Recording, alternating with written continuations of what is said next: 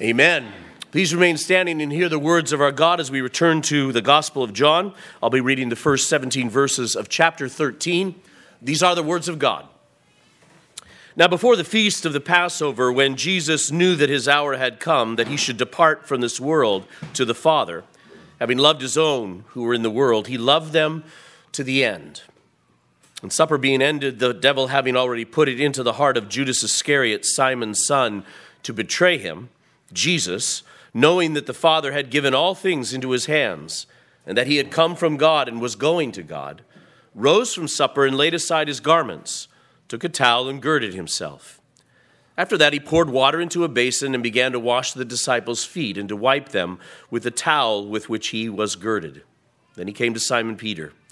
And Peter said to him, "Lord, are you washing my feet?" Jesus answered and said to him, "What I am doing you do not understand now, but you will know after this." Peter said to him, "You shall never wash my feet." And Jesus answered him, "If I do not wash you, you have no part with me." Simon Peter said to him, "Lord, not my feet only, but also my hands and my head." And Jesus said to him, "He who is bathed needs only to wash his feet, but is completely clean. And you are clean, but not all of you." For he knew who would betray him. Therefore he said, "You are not all clean." So when he had washed their feet, taken his garments, and sat down again, he said to them, "Do you know what I have done to you? You call me teacher and Lord, and you say, 'Well, for so I am.' If I then, your Lord and teacher, have washed your feet, you also ought to wash one another's feet.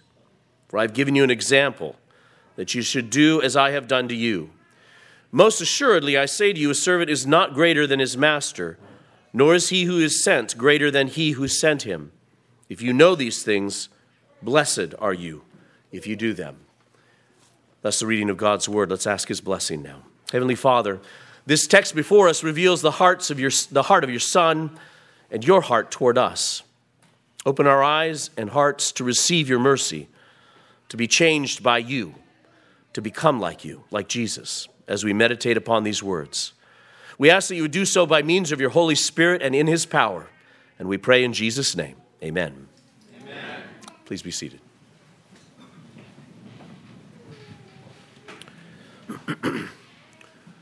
I oftentimes on the first Sunday of the new year will bring to you a message on the state of the church. And I'm not avoiding that. I'll actually be trying to apply this verse, this section into that idea as we conclude this sermon. But I wanted to return to the Gospel of John this morning as well. Having concluded the book of signs, you remember I said that the first 11 chapters of John are the book of signs. 7 signs that John particularly chooses. Almost all of them are only found in the Gospel of John, not in the Synoptics at all, with only a couple of exceptions. But he chooses 7 signs particularly to reveal who Jesus is, that he is the Son of God, and that we should believe on him. That's what we're told at the end of chapter 20. We go from the book of signs to what is known as the book of glory. It's all going to be speaking about the glory that Jesus is about to enter into. We'll see it in his prayers, in his discourses. We'll see it in the discussions that are going on. The glory of Jesus Christ is revealed in his crucifixion, in this Passion Week that is recorded here. In fact, we're already, after the triumphal entry, as we get to chapter 13, we really are just to the last few hours of Jesus' life before his crucifixion. Chapters 13 through 17 cover teachings and discourses and prayers of Jesus found almost exclusively in John and exclude much of the events covered in the Synoptics about the details of the Last Supper, his prayer at Gethsemane. A lot of those details are not found in the Gospel of John. And much of what you're going to be reading as you go through chapters 13 through 17 are only found in the Gospel of John. John is emphasizing certain things, the glory of Christ, the unity that he has with the Father, and the unity that he intends to give to us with him and with his Father. You're going to see this over and over as we go through the chapters. As we enter into this particular day that is taking place, for Jesus, he's about to experience the most horrific hours of his life, and he knows it.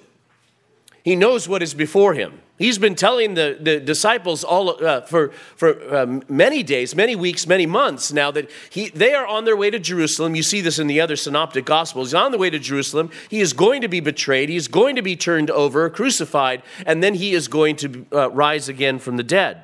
He knows what's before him. And yet John begins this section by saying, in the midst of this, he loved them to the end. He loved the disciples to the end, the disciples who were all going to desert him. He loved the disciple that was going to betray him. He loved the disciples, and he gives himself to them. And here's what I think comes out of this passage that I think is so important for us to see. Our flesh sees times of trials and hardship as excuses to take care of self. But Jesus teaches and exemplifies that times of trials and hardship are the stage for loving others. It is not something that our flesh will see. It is not something that we will turn to naturally. Just as we saw through the book of signs and over again, that when there was difficulties in other people's lives, when God brings trials, when God brings sicknesses, when God brings all kinds of problems into people's lives, this is the stage for the glory of Christ to be revealed. So we also begin to see in this section that when trials are brought to us personally, it is a stage for us to bring in glory to God as we turn from our trials, in the midst of our trials, to love and serve others. The first three verses really emphasizes what Jesus knew. What Jesus knew as he came in. Look at these three verses and notice all of the things that Jesus is certain of. This is going to be important, because we need to be certain of such things. Jesus knew that his hour had come. He knew that his hour had come. The cross was right before him. Jesus knew that he was about to depart from this world. He knew that his time at this world was coming to an end. And he knew that he was going to the Father, who he had come from and now would be returning to. Jesus knew that he had loved his disciples to the end. He had not made no mistakes in his ministry. He had loved his disciples all the way to the end. He knew the devil had put in Judas to betray him. It was no surprise. Jesus knew that the Father had given all things into his hands as well. That he had received all that the Father had given him. That the work that was about to be accomplished was going to be completely efficacious, completely triumphant, completely successful. Jesus knew he had come from God and was going to God. He knew his unity with the Father. He knew that he had been sent by the Father. He knew that he was in the will of the Father, and he knew he was returning to the Father. It would seem that Jesus has every reason, really, to stop thinking about his disciples. His 3 years of ministry is done. He can focus now on the one act that needs to be accomplished. The most horrific and painful act that he's going to have to go through. He could say to his disciples, I've done all I can for you now. I need to go and take care of me. I need to go be prepared for what's about to take place for me. I finished all of the work that I've given for you. And he does exactly the opposite. He does exactly the opposite. Jesus instead doubles down on giving himself to them. 4 chapters will be recorded for us of his speaking and teaching and praying for them in the midst of this forthcoming trial that is coming before him. And the point is that a faithful life of devotion to the Lord brings forth a confidence. A faithful life of devotion to the Lord brings forth a confidence not shattered, not distracted by circumstances that God brings into our lives. A life of devotion before the Lord brings forth a confidence in the midst of whatever circumstances, not to be shattered by any of those circumstances, that God is in our midst, that God has loved us to the end, that God is at work in us perfectly, and an ability to then continue on in walking with him faithfully, giving ourselves to others. Walking in obedience with faith that God has given you, that God has given you all things, brings confidence to humble oneself, to forget about oneself. Having confidence and faith that God has given you all things, that God has given us all things, allows us to humble ourselves. That is to stop thinking about us, about our needs, about our trials, about our difficulties, to stop grasping for my own needs to be taken care of, and instead to give oneself away for the sake of others. That's what Jesus knew. And then here's what Jesus did, verses 4 and 5. He rose from supper, laid aside his garments, took a towel, and girded himself. After that, he poured water into a basin and began to wash the disciples' feet and to wipe them with the towel with which he was girded. Foot washing was a common act of hospitality and was usually performed by a slave. If not a slave, then by the lowest member of a household. And so as Jesus gets up, we're not sure why there wasn't a slave or a servant in this house. Remember, the other Gospels tell us that Jesus sends his disciples to go and get a place for them to be able to have this dinner. Maybe they arrived so quickly, and maybe there's so many of them. Whatever the reason, nobody has washed their feet, and they are now at this supper, reclining at this supper. And Jesus gets up, and he takes off his garments, and he girds himself with a towel of a slave. And he begins to wash the disciples' feet, and then with that towel to dry their feet, a huge act of humility. And a great act of hospitality, of honoring guests, of honoring those who are in. Who should be honoring whom in this situation? Right? The disciples should be honoring Jesus, and Jesus humbles himself from his station and instead honors his guests at his dinner. He honors his guests, and he serves them like a slave. Throughout the Old Testament, we see this as a sign of humility and honor, washing one another's feet. And in Genesis 18, this is what Abraham does when the three men, probably two of them angels, one of them a theophany of God himself. And when they come to Abraham, he rushes to wash their feet and then prepare a meal for them. Lot does the same thing for the two angels that come into his city at that time in chapter 19. Chapter 24, when the servant of Abraham is sent to get a wife for Isaac, that servant enters into the home of Rebekah's father, and immediately he is served. A servant of Abraham is served by the servant and honored as an honored guest with foot washing. That is what goes on. In 1 Samuel chapter 25, Abigail says as she comes to David that she would be a servant and would wash his feet. Again, showing a sign of humility, a sign of honor to him. Jesus was simply doing what had been an Old Testament pattern, but also he was doing what Paul would then instruct all of us to do as well. And I'd like you to turn with me to Philippians chapter 2 for just a moment. Here's probably the passage that connects what Jesus is doing to what we are to be doing. In Philippians chapter 2, Paul writes, "Therefore, if there's any consolation in Christ, if any comfort of love, if any fellowship of the Spirit, if any affection and mercy," he's saying if you have these things, if you've received these things from Christ, kind of like I said, that confidence that God is with you, the affections of Christ, the consolation of Christ, the comfort and love of Christ, the fellowship that you enjoy in Christ with God the Father and with brothers and sisters in Christ, he then says in verse 2, "Fulfill my joy. Fulfill my joy by being like-minded, having the same love that you've received from Christ, the same honor that you've received from Christ, the same humility in his service that you've received from Christ. Have the same love, being of one accord, of one mind. Let nothing be done through selfish ambition or conceit, but in lowliness of mind," there's the humility, "let each esteem others better than himself.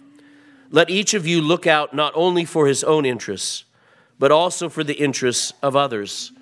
This is the mind of Christ. Let this mind be in you," verse 5, "which was also in Christ Jesus, who, being in the form of God, did not consider it robbery to be equal with God, but made himself of no reputation, taking the form of a bondservant and coming in the likeness of men."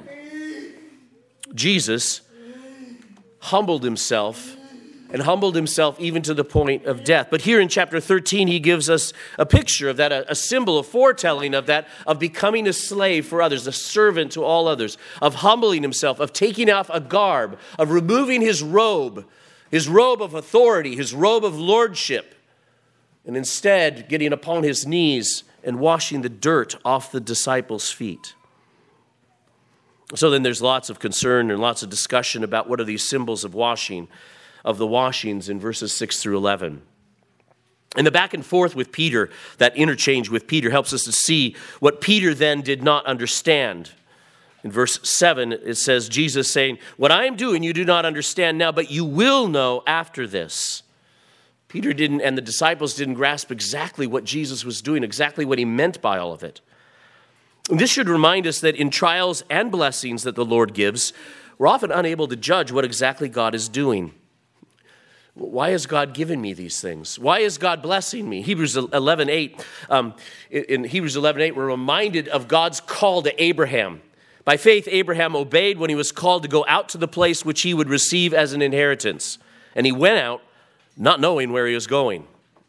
How oftentimes God's blessings come to you, but you don't know yet they're a blessing. What you have to do is walk in obedience to what he has told you to do.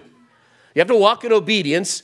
You may have to leave things that you love, things that you enjoyed, things that have given you comfort, and you're going to have to leave them because God has called you to something else. Has he called you to blessing? In confidence, Abraham goes, and in confidence, Jesus is able to go, walk away from his life. In confidence, he's able to trust that God has great blessing for us. Well, when God gives us trials and blessings, we oftentimes are unable to judge. We don't know for sure all that God has for us. And we oftentimes don't know why. Why has he done this for me? Although we particularly deal with this in trials, we should realize it with blessings as well. 1 Corinthians chapter 4, Paul writes, "For who makes you differ from another? And what do you have that you did not receive? Now, if you did indeed receive it, why do you boast as if you had not received it?" If you received a blessing, the answer is not for you to pat yourself on the back and think, I earned this from God. Look at what he's given me. No, it's to realize you received it. It's all gift. Anything that God has given you, all the blessings, count your blessings. What blessings has God given you? They're all gift. You haven't earned any of them. Don't boast in them. Boast in the Lord. Boast in the Lord's good gifts to you. The disciples did not deserve to have their feet washed, and certainly not by Jesus. But gift was given. An amazing gift was given, pointing to an even more amazing gift that was about to come. But of course, really, the time that we really wonder what God is doing and why God is doing it is much less when blessings come. Unfortunately, that's the time we really should be practicing. Practicing, considering, and trusting that God has given the good thing and that God has given it simply out of his good kindness to us, building us up, providing for us. That's the easy time to give thanks. That's the easy time to rejoice always. That's the easy time to give glory back to God and remember him and to wonder, why is he doing this with great wonder and anticipation? What's much harder is when he gives the trials, isn't it? When he gives the trials and the hardships, when the answers to prayer don't go the way you want. And then you're wondering, what is God doing? What is he up to? And why? Why is he doing this? Did I do something to deserve this? And all of the questions circle around you. But in trials, obedience brings clarity and faith. In the midst of trials, obedience brings clarity and faith, increases our faith. And it's followed with understanding. Turn with me to James chapter 1.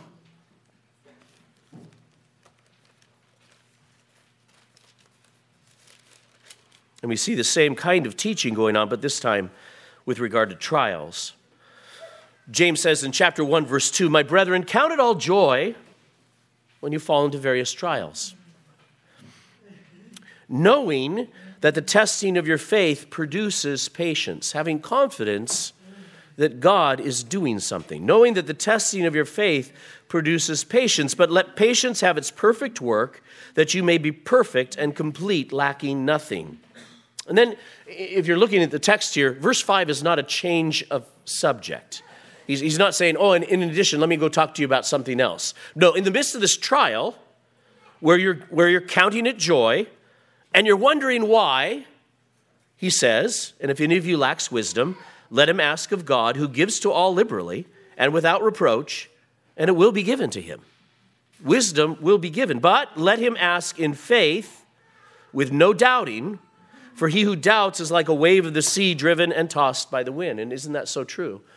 If you're asking God, why in the world have you brought this to me, but it's not in faith that God is good, that God is exhaustively sovereign, then it's like being on a ship being tossed to and fro. There's no stability.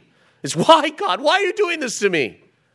But if you don't know why God has given this to you, but in faith, knowing that he is good, knowing that he is sovereign, knowing that it has a particular and perfect plan laid out for you, that trial that was been given to you was handpicked by God for you. And you ask for wisdom, why? In faith, he says he's going to lead you into that wisdom. He's going to lead you into that wisdom. If any of you lacks wisdom, let him ask of God, who gives to all liberally and without reproach, and it will be given to him. And time and again, trials actually bring us great wisdom into who God is, how he is instructing and leading us, how we are to call upon him and rest in him in ways we had never thought of doing before. And I think going back to this passage, what we begin to see is that when trials come to us, it's a signal from God to love and serve others.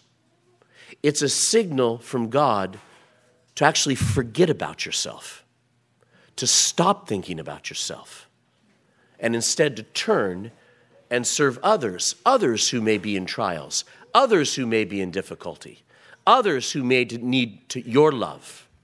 But that's going to require confidence. That's going to require the kind of confidence that Jesus has hours before he's going to be betrayed, arrested, and hung on a cross, that God is good and God has sovereign purposes for all the trials that are about to go in Jesus' life. You're going to need that confidence in order to receive that kind of wisdom and that kind of rest in the midst of your circumstances. So we're given a strong clue then to what's going on with these questions that Jesus or that Peter is asking, and that Jesus says, "What I'm doing you do not understand, but you will know after this." And what the whole point of the foot washing is, when Jesus says, "If I do not wash you, you have no part with me." And so this washing is got to be connected to to receiving his initial cleansing of justification by faith, and then the ongoing cleansing work of sanctification. In verse 10, he says, Jesus says, "He who is bathed needs only to wash his feet, but is completely clean, and you are clean." And then you look ahead here to chapter 15 for just a moment. He says in chapter 15, verse 3, "You are already clean because of the word which I have spoken to you." And so the word of God, the word of Christ, received by faith, is our justification. The word of Christ, the work of Christ, his declaration of who he is, and our faith in that is by the means by which we receive our justification. And then this ongoing cleansing then takes place. Is this washing of the feet is that ongoing cleansing work of sanctification. As we continue to walk through life as disciples, our feet get dirty. We stumble into sin. We forget God. We need cleansing. And so we're told time and again that we must go before him and seek forgiveness. 1 John 1, 8 and 9, you heard verse 9 this morning earlier. But verse 8 says that if we say that we have no sin, we deceive ourselves and the truth is not in us. It's kind of like saying, if we say that we've walked around barefoot or just in sandals as they did in that day, if we walked around all day in sandals and it's been a muddy, dusty, dirty road, which they were, and now I've come into a house, if we say that we do not have dirty feet, we deceive ourselves. That's what it's saying. If you say that you have no sin, that there's no sin for you to confess, you're deceiving yourself. You're deceiving yourself. The heart is deceitfully wicked. We do need to continually come before God, confess our sins, and receive that forgiveness. So verse 9 says, if we confess our sins, and I've said this to you before, but here's your Greek lesson. To confess is homologeo, to say the same thing. To say the same thing. Okay, so when I confess my sin, what I'm doing is I'm agreeing with God that is sin, that it's breaking his law, and that there's judgment because of it. And I'm recognizing that Christ died for that sin. And as I recognize that Christ died for that sin, and I confess it, I agree with you, that was sin, God. We're promised in 1 John 1:9, which Jesus practices for his disciples by washing their feet. If we confess our sins, he's faithful and just to forgive us our sins and to cleanse us from all unrighteousness, to make us right before him again, to make us holy before him again, to set us back on a path with clean feet again, to walk for him. So, we must be born again. And remember, Jesus telling Nicodemus that to be born again, he was to be born of water and the Spirit, back in John chapter 3, verse 5. Water, that is the Spirit. Water, that is the Spirit. Water and Spirit, I think these are to be connected and understood together. And we must be born again, and we must continue in having a part with Christ through our ongoing walk with him. The work of justification makes us a kind of people that want to pursue sanctification. In other words, if you're a Christian, you're not going to live a perfect life. But if you are a Christian, you are going to desire to live a perfect, a holy life before God. And you're going to constantly, as Martin Luther said, live a life of repentance, of constant repentance, of constant confession of sin, of wanting to draw near to Christ and not draw near to the Father through Christ and be cleansed, be comforted, be encouraged, be taught, be set back on the path. In other words, for some of you, what you need to hear is there's nothing to be ashamed about if you have dirty feet, unless you're unwilling to acknowledge you have dirty feet and that you need those feet cleansed. There's really nothing to be ashamed about as we come to our time of confession and you have sins to confess. Hopefully this is instructing you every day and every night to confess your sins, to confess them as quickly as they come to your mind, in fact. To confess your sins because as you do so, you'll be forgiven and you'll be cleansed from all unrighteousness. There's no shame in coming to Jesus and confessing sin. There's shame in coming to Jesus and refusing to acknowledge your sin, to justify your sin, to point the finger at others. That's where you should be ashamed. And interestingly, that's the time that we're not ashamed. And that's when you should be ashamed. But there's no shame in coming to receive forgiveness. So Peter was looking at Jesus and saying, Jesus, what are you doing washing my feet? There's a little twist that could go there. Peter could be saying something like, no, I'm supposed to be clean before you. I should wash your feet. I should be honoring you.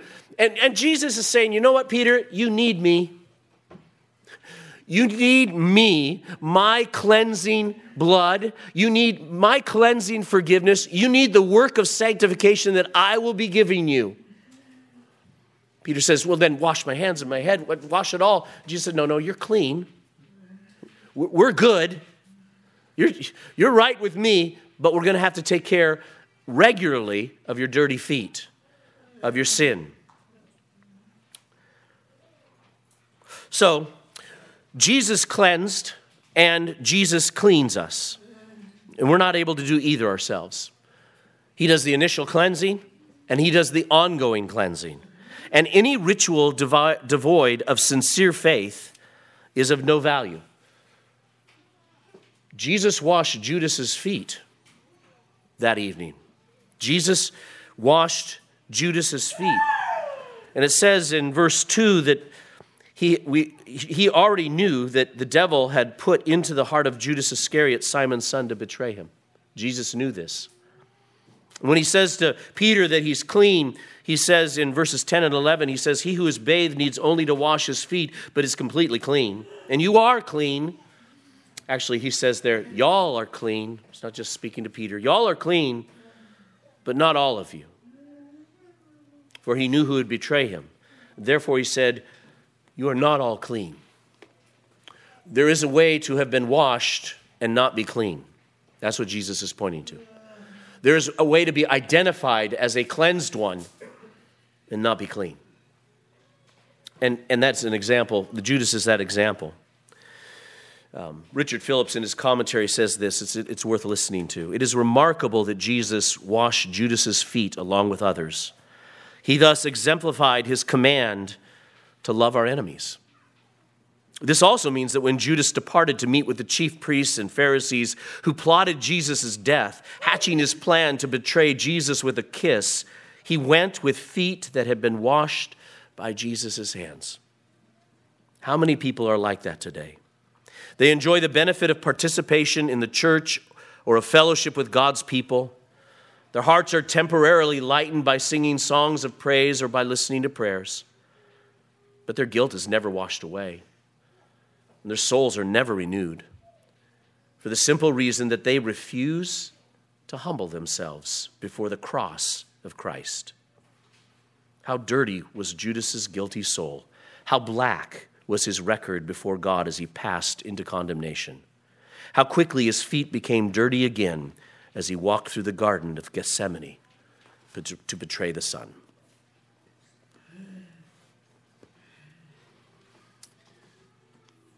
But that's not all that Jesus taught. Not just that he had to serve, not just that he had to humble himself, not just that he was the only one who could wash feet, but that his people would do it as well. That his people would do the same kind of one anothering as well. Verses 12 through 16, Jesus, when he finished, sat down and said to them, "Do you know what I have done to you? You call me teacher and Lord, and you say, well, for so I am. If I then, your Lord and teacher, have washed your feet, y'all also ought to wash one another's feet. For I have given you an example that you should do as I have done to you." So Jesus is teacher and Lord. As he says that to them, it is a claim to his deity and lordship even there. He says, "So I am Lord." Romans chapter 10, verses 9 through 13 teaches that if you confess with your mouth the Lord Jesus, or that Jesus is Lord, and believe in your heart that God raised him from the dead, you will be saved. It ends in that passage by saying, "For whoever calls on the name of the Lord," in Hebrew, Yahweh, for passage from the Old Testament, "for whoever calls on the name of Yahweh, whoever calls on the name of the Lord, shall be saved." So when Jesus says, "I am your teacher and Lord," you say that, and so I am. He's saying you are confessing that I am in fact the Christ. I am in fact Lord. I am in fact God. And this is important because I want you to notice that he never relinquishes his authority. He is not setting aside his authority. Instead, he teaches what godly leadership, what godly authority looks like. And this contradicts the impulses of the flesh to use power and authority to give ourselves special perks and privileges. And the fight against this in our day and age is a fight for egalitarianism, because the flesh fights against the misuse of power in order to privilege oneself. We have this idea that therefore nobody should be in authority. There should be no hierarchy. But that's not true at all. God establishes all kinds of hierarchies in terms of society. But those who are in places of authority, in places of leadership, are put there in places of leadership in the same way that Jesus was placed in a position of leadership. And that was to serve those that he was over, to take responsibility for those he was over, to use his place of power and authority to make the lives of those under him better. Godly leadership, whether in the home or in the church or in the civil realm, or in any institution, man or God-made, where there are hierarchies, wields an authority. If it's godly leadership, it wields an authority that seeks the good of others. That's what the authority is for. With confidence in his Father's plan, Christ's focus is neither on his promised blessings nor his imminent sufferings, which he knows are right before him. Instead, his focus is in the Father's love and his love for his people. I'm in a place of authority, and that grants me the opportunity to serve. That puts me in a place to be able to serve. And so he says, "If I then, your Lord and teacher, have washed your feet, you also ought to wash one another's feet." So just as it was the characteristic of Christ, so it is to be of his church, his bride, his body. Some some traditions have actually added an ordinance of an ordinance of foot washing, where there's a particular Sunday or a particular evening, oftentimes during the Passion Week, where there's a washing of one another's feet, trying to imitate or follow this. I don't think that's what the passage is talking about, going through some kind of ritual with one another. I think there's something far deeper that is being taught here to us, God's people.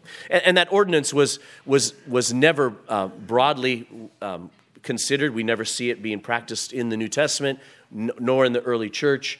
I think that the ordinance is misapplying what Jesus is actually teaching. What Jesus is actually teaching is giving honor, providing hospitality, serving even when it costs you, even when it puts you in a place of humility. So we're to demonstrate a love to one another that loves to the end. A love for one another that loves to the end, that costs all the way to the end. Now, our love is not salvific. We cannot provide the kind of cleansing that Jesus provides. Our love is not salvific, but it imitates his salvific love. It imitates that salvific love in the sense that it efficaciously does something. Husbands who love their wives like Christ loved the church, they love their wives in such a way that she becomes more lovely. She becomes more Christ-like. In a similar way, wives who submit to the Father's will in the same way that Christ submits to the Father's will, and submitting to that will, lives in submission to her husband, can make that husband more respectable, can make her husband more honoring, more honorable, can make her husband even turn to the Lord in ways that nobody else can. These are these different ways that in our stations, serving one another in the places that God has given to us, efficaciously changes those around us. That's just part of the example, some examples of the way that works. Remember, it said Peter didn't understand what Jesus was doing, and then Jesus said, there will come a time when you will. He says, what I am doing, you do not understand now, but you will know after this. Well, I think Peter got it, as Peter talks about it in his epistle. Peter later came to understand when trials are increasing, it is all the more time to have fervent love for one another. For love, he says, will cover a multitude of sins, and to be hospitable to one another without grumbling. In 1 Peter 4, why don't we turn there? 1 Peter 4. Peter is writing to the dispersion, the number of disciples of Christ who have been dispersed because of persecution, and now he's warning them of great persecution that is about to take place in their day. There's a fiery trial, he says, that you are about to endure. And because there's a fiery trial that you're about to endure, you need to think about others. That's going to be the message that comes out here. 1 Peter chapter 4, verse 7, he says, but the end of all things is at hand. Therefore, be serious and watchful in your prayers. And above all things, have fervent love for one another. Get your mind off yourself and the trials, and instead now have fervent love for one another. And he says, for love will cover a multitude of sins. Be hospitable to one another without grumbling. Do trite little things of caring for one another because trials are coming, and do so without grumbling. Why should I take care of serving these people right now? I've got a lot of problems in my life. I got a lot of things I've got to deal with, right? I'll worry about them later. No, Peter says that's exactly the time to double down like Jesus and give yourself away all the more. He goes on, and you see how the same message is coming out here. Even you need to see that you've been given particular gifts. When we receive the Holy Spirit, we're given gifts to the Holy Spirit. And these gifts are given to us, not for us, but to administer to one another, to give to one another. So he says, verse 9 again, be hospitable to one another without grumbling. As each one has received a gift, minister it to one another as good stewards of the manifold grace of God. If anyone speaks, let him speak as the oracles of God. If anyone ministers, let him do it as with the ability which God supplies, that in all things God may be glorified through Jesus Christ, to whom belong the glory and the dominion forever and ever. Amen. In the midst of suffering, coming persecutions, difficulties, what do you need to do? Double down on your love for one another. Build, another way might be to say it, maybe in common parlance or in modern terms, build community. Look out for one another.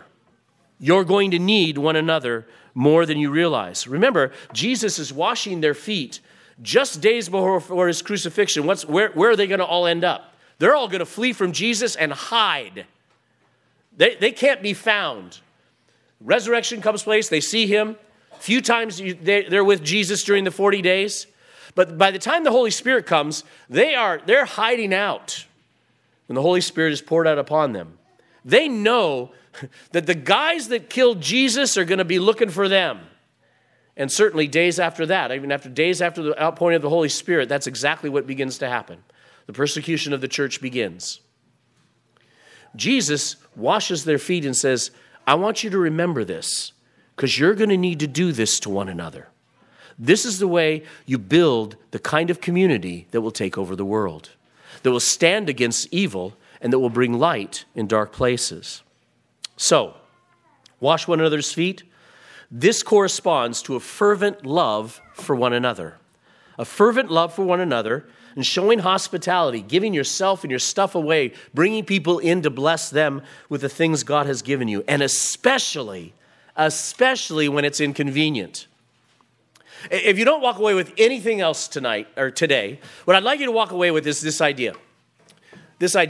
Okay, the next time I'm in pain, the next time a new trial has hit me, the next time I'm disturbed about something, that's a flag. A flag should go up. Who should I be serving? How do I get my mind off myself and now turn and serve one another? Give myself away to others. Because what are you going to be, what is your flesh going to do when there's pain? What is your flesh going to do when you have a new disturbance? What's your flesh going to do when there's a new trial, tribulation? It's going to think about, oh, Mr. Important, right? And that puts you on a path of great misery, of great selfishness. So the next time there's a trial, there's a little flag comes up. You remember Jesus washing feet. And you look out, away from yourself. You say, who can I serve? What has God put before me to serve others? So later in 13:35, Jesus says, by this all will know that you are my disciples if you have love for one another. When we do this in our families, when we do this in the community of the church, we will look so different than the rest of the world. And they will want to know, where'd you get that? Where'd you get that? So what should the church look like then? Well, I did this. I did a brief scan through the New Testament, and I looked for all the one anoters. I don't have the scripture verses here referenced, but here they all are. You can go and find them yourself. Here are the one anoters. We're to be kindly affectionate to one another. We are to be giving preference to one another. We're to be of the same mind toward one another. We're not to be judging one another with regard to secondary issues.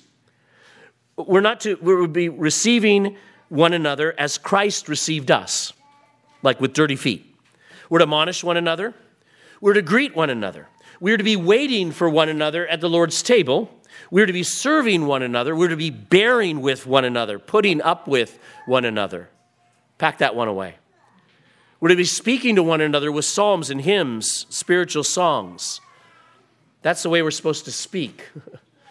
We're to be submitting to one another. We're to be forgiving one another, even as Christ forgave us. We're to be comforting one another. We're to be edifying one another. We're to be exhorting one another. We're to be confessing trespasses to one another. Confess your sins to one another. We're to have compassion on one another. We're to be hospitable to one another, and we're to minister our gifts to one another. Hardship just came, trial just came, disturbance just came. Which one another are you to put in place now? That's the flag. Which one another? Where do I put it? This is what unconditional love looks like, agape love. This is what the love of Christ for us looks like, and this is the love that we are supposed to imitate. This is the love that's supposed to be sanctifying us, changing us. This is unconditional love. It's not conditioned on our circumstances. I'll get to it later after I take care of... No. Your circumstances have nothing to do with this love. And this kind of love is not based on the merits of the people that you are loving. Why should I love him? Look what he did to me. Why should I love her? Look at the way she's acting. Why should I do that? Agape love is unconditional love, love that is not based on circumstances, love that is not based on the merits of the one that you are turning to love. Where do I learn this? I learned this from Jesus, who loved you just that way, just exactly that way, not based on any merit of your own, and not based on his circumstances. Jesus is about to leave. He's about to go be with the Father. He didn't need to bother with the disciples anymore. He takes up a towel and washes their feet. You see that? And for all this to happen, for this to happen for us, we are going to need three things. First of all, a disposition of humility and lowliness. Where will I get that? Jesus gives it. You will not find it in yourself. You do not have a disposition of lowliness. You do not have a disposition of humility. Your flesh doesn't have that. Only the Spirit of God grants it. But you must have that if we are to be a people that people see how we love one another. You must have a disposition of humility and lowliness. Secondly, you have to have a willingness to be served. Like there's something shameful sometimes about receiving a gift from somebody. There's something that is humbling about needing the service of others. But we need one another. I mean, that's what's just as clear as day. We're not to live our lives as hermits. We're not to hide our needs from others. We are to be a part of a body that knows how to minister to one another, and we're to be prepared to receive that as opportunity comes. And then third, we need to have a heart towards the sanctification of others. We as a church together need to understand that we together are used by God to help others become more like Christ in the way that we serve, in the way that we forgive, in the way that we bear with, in the way that we are patient, in the way that we admonish, in the way that we teach. We're being used by God to make others more like Christ along with us. We must, of course, bear our own burdens first. So when you see the needs or you need to admonish or teach someone else, you need to take the plank out of your own eye first, almost always.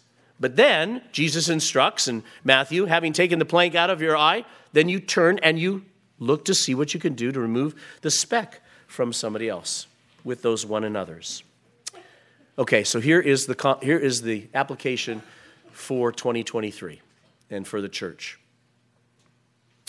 Look at verse 17. If you know these things, blessed are you if you do them. Now you can take that and think about that and apply it personally, and you should.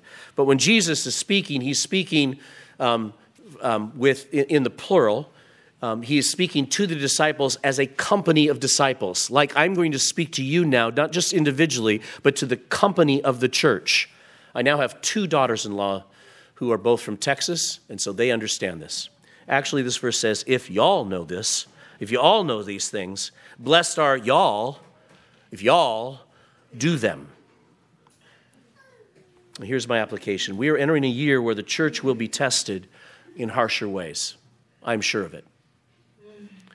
We're entering a year where the church and the declaration of Jesus Christ and his being the only way and his teaching the only true truth is about to be tested in ways I don't think we've seen before. Not in our generation. Not in our lives. Jesus knew what his disciples were about to face, and he knows what we are about to face. Phillips again says this. He says, the cross is both the way of salvation and the key to community.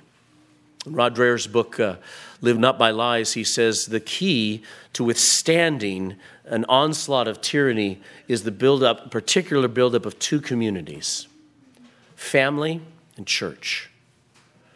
Family and church. And how is family and church built up? Through the one another's. Through the one another's.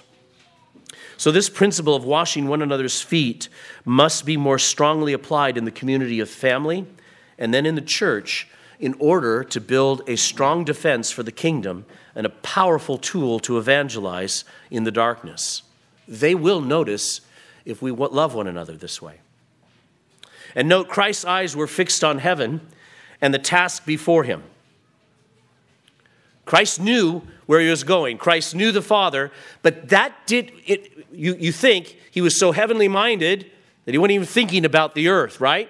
No, he was so heavenly minded that gave him the confidence to take care of the things of the earth, to take care of the people here. That heavenly vision drove him to a fervent love for his disciples. And so it is to be for us, for we are his disciples as well. These one another's, this love, as I said, contradicts the circumstances. It contradicts the circumstances. And your flesh will not do this. This love is spirit-wrought. It is the love of Jesus at work in you. Is the love of Jesus at work in you? If not, then call upon him in faith. And be done with your sin and your rebellion. And be done with thinking that you can merit your own life, your own salvation, your own way. Be done with it. Call upon the name of the Lord and be saved. Whoever calls upon the name of the Lord will be saved. Be done with it and turn to him, receive the love of Christ, and then live that love of Christ with us. It is the love of Jesus at work in you, and it will hurt. The love of Jesus at work in you will hurt. It may even break you. But imitating Jesus, for we have come to Jesus, is the way that the church will not falter in times of trial, but instead will flourish. And may God have mercy upon us, equip us for what is ahead, what is before us as the church here in Woodinville in 2023 and all over the world as God uses his church to bring the light to the world. In the name of the Father and the Son and the Holy Spirit. Almighty God, make us like Jesus. Let us be washed by Jesus, cleansed and set right before you. Let us go into this new year with our eyes set upon Jesus, willing to take up our cross and follow him, empowered by him to love like him, to create strong families, shored up to love, protect, and nurture one another for generations, to build up this body of the church by serving one another with the gifts you have given us, and in doing so, keep one another faithful to you and used by you to bring many more into this glorious and good faith and wonderful salvation that is ours in Christ. For we pray in his name, and amen.